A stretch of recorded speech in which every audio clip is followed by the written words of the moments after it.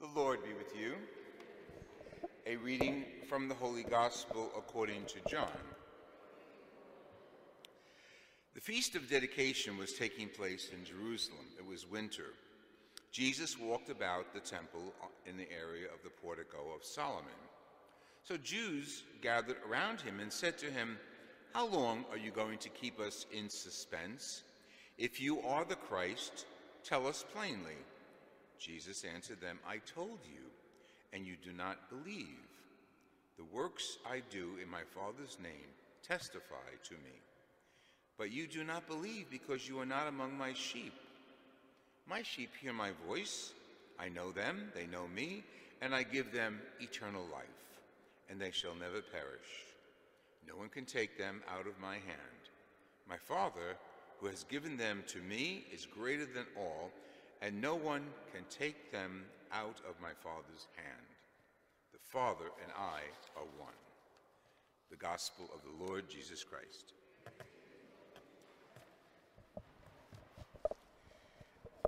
That last line, "the Father and I are one," starts our reflection as a church as we go through the years, understanding the Trinity.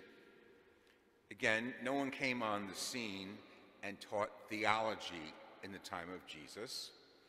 He preached, he gave his message, and it was up to his disciples and evangelists, Matthew, Mark, Luke, and John, and the other evangelists who did not get into the Bible, to put it together. So that one phrase in John begins our understanding of the Father and Jesus being one, and then later on he'll tell us that we send the Spirit. So then there's a unity going on. He didn't talk about a Trinity, but he did say, "Go baptize in the name of the Father, Son, and Holy Spirit." So again, it's how theology begins. After the reflection, after the history, we put it together. I don't say we. The Vox Populi, the voice of the people, is important, how they react to what they've heard or read. But also the episcopoi, the bishops. Who were they? The original bishops were the apostles. And they started putting the theology together. And we get that in the Acts of the Apostles, but we also get it in the letters. Paul, of course, is the number one contributor, but we have Peter, we have Timothy, we have other letters. And in those letters, you see the theology coming together. And then as the church grows, not only the theology, but the application of theology to the world situation. So we start developing dogmas, but also an awareness of the application of Scripture to our lives as persons, as family, as society, in the areas of justice and peace and the common good. That's always pretty much the bottom line of our theologies, all the subjects of theology. The common good, praying for the common good, working toward the common good. Now, right now, our world is in a really screwed up situation. Where's the common good being respected in Ukraine?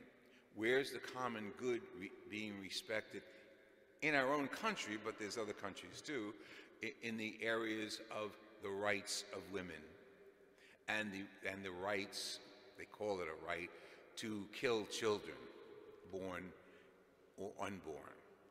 The common good fades away when it's inconvenient for society.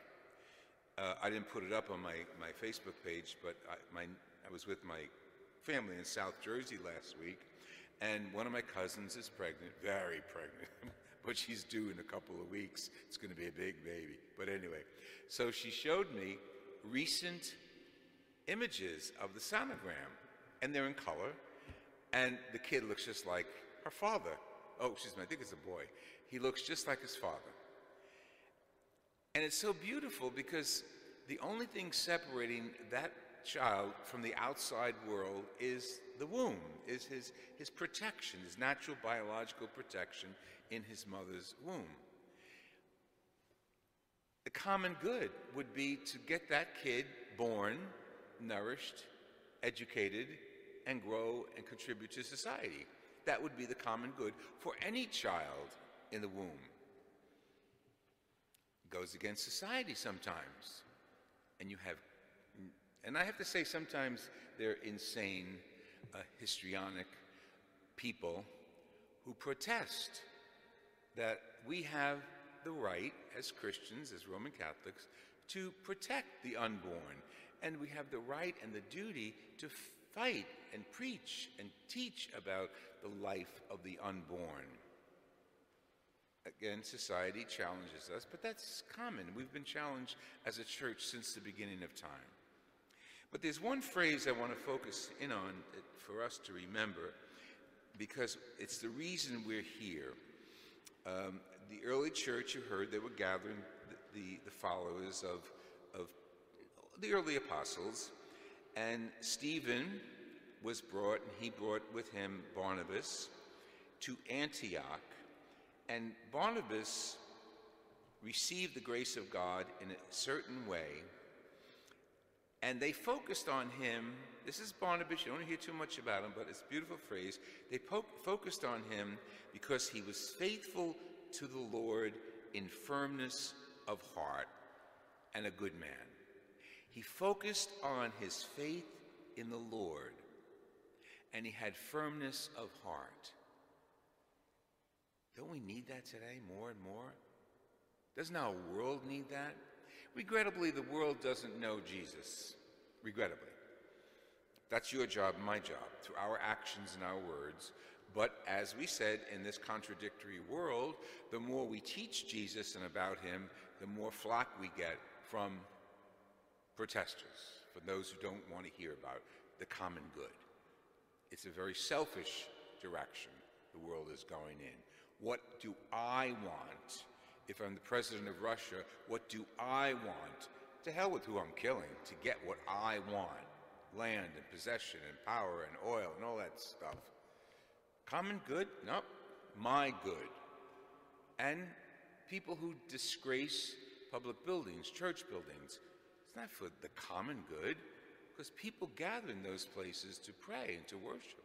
No, my good is against the common good, so I'll throw dirt, graffiti, protest, and do stupid things to get my point across, where I'm disrespecting the common good. And you have someone like, in a very simple way, Barnabas telling us, how do I work toward the common good? Remaining faithful in the Lord and firmness of heart and being good men and women. How simple. But it's a challenge because it takes time, patience, and money to be faithful to the Lord. Because you got to put your money where your mouth is. Because you got to put your vote where your mouth is. So we all are challenged always just for that little action of common good, firmness of heart and faithfulness to the Lord. When we pray today during Mass and all the intentions we have, that has to be right in front of us. That our faithfulness and firmness to the Lord is reflected when I leave here in the world.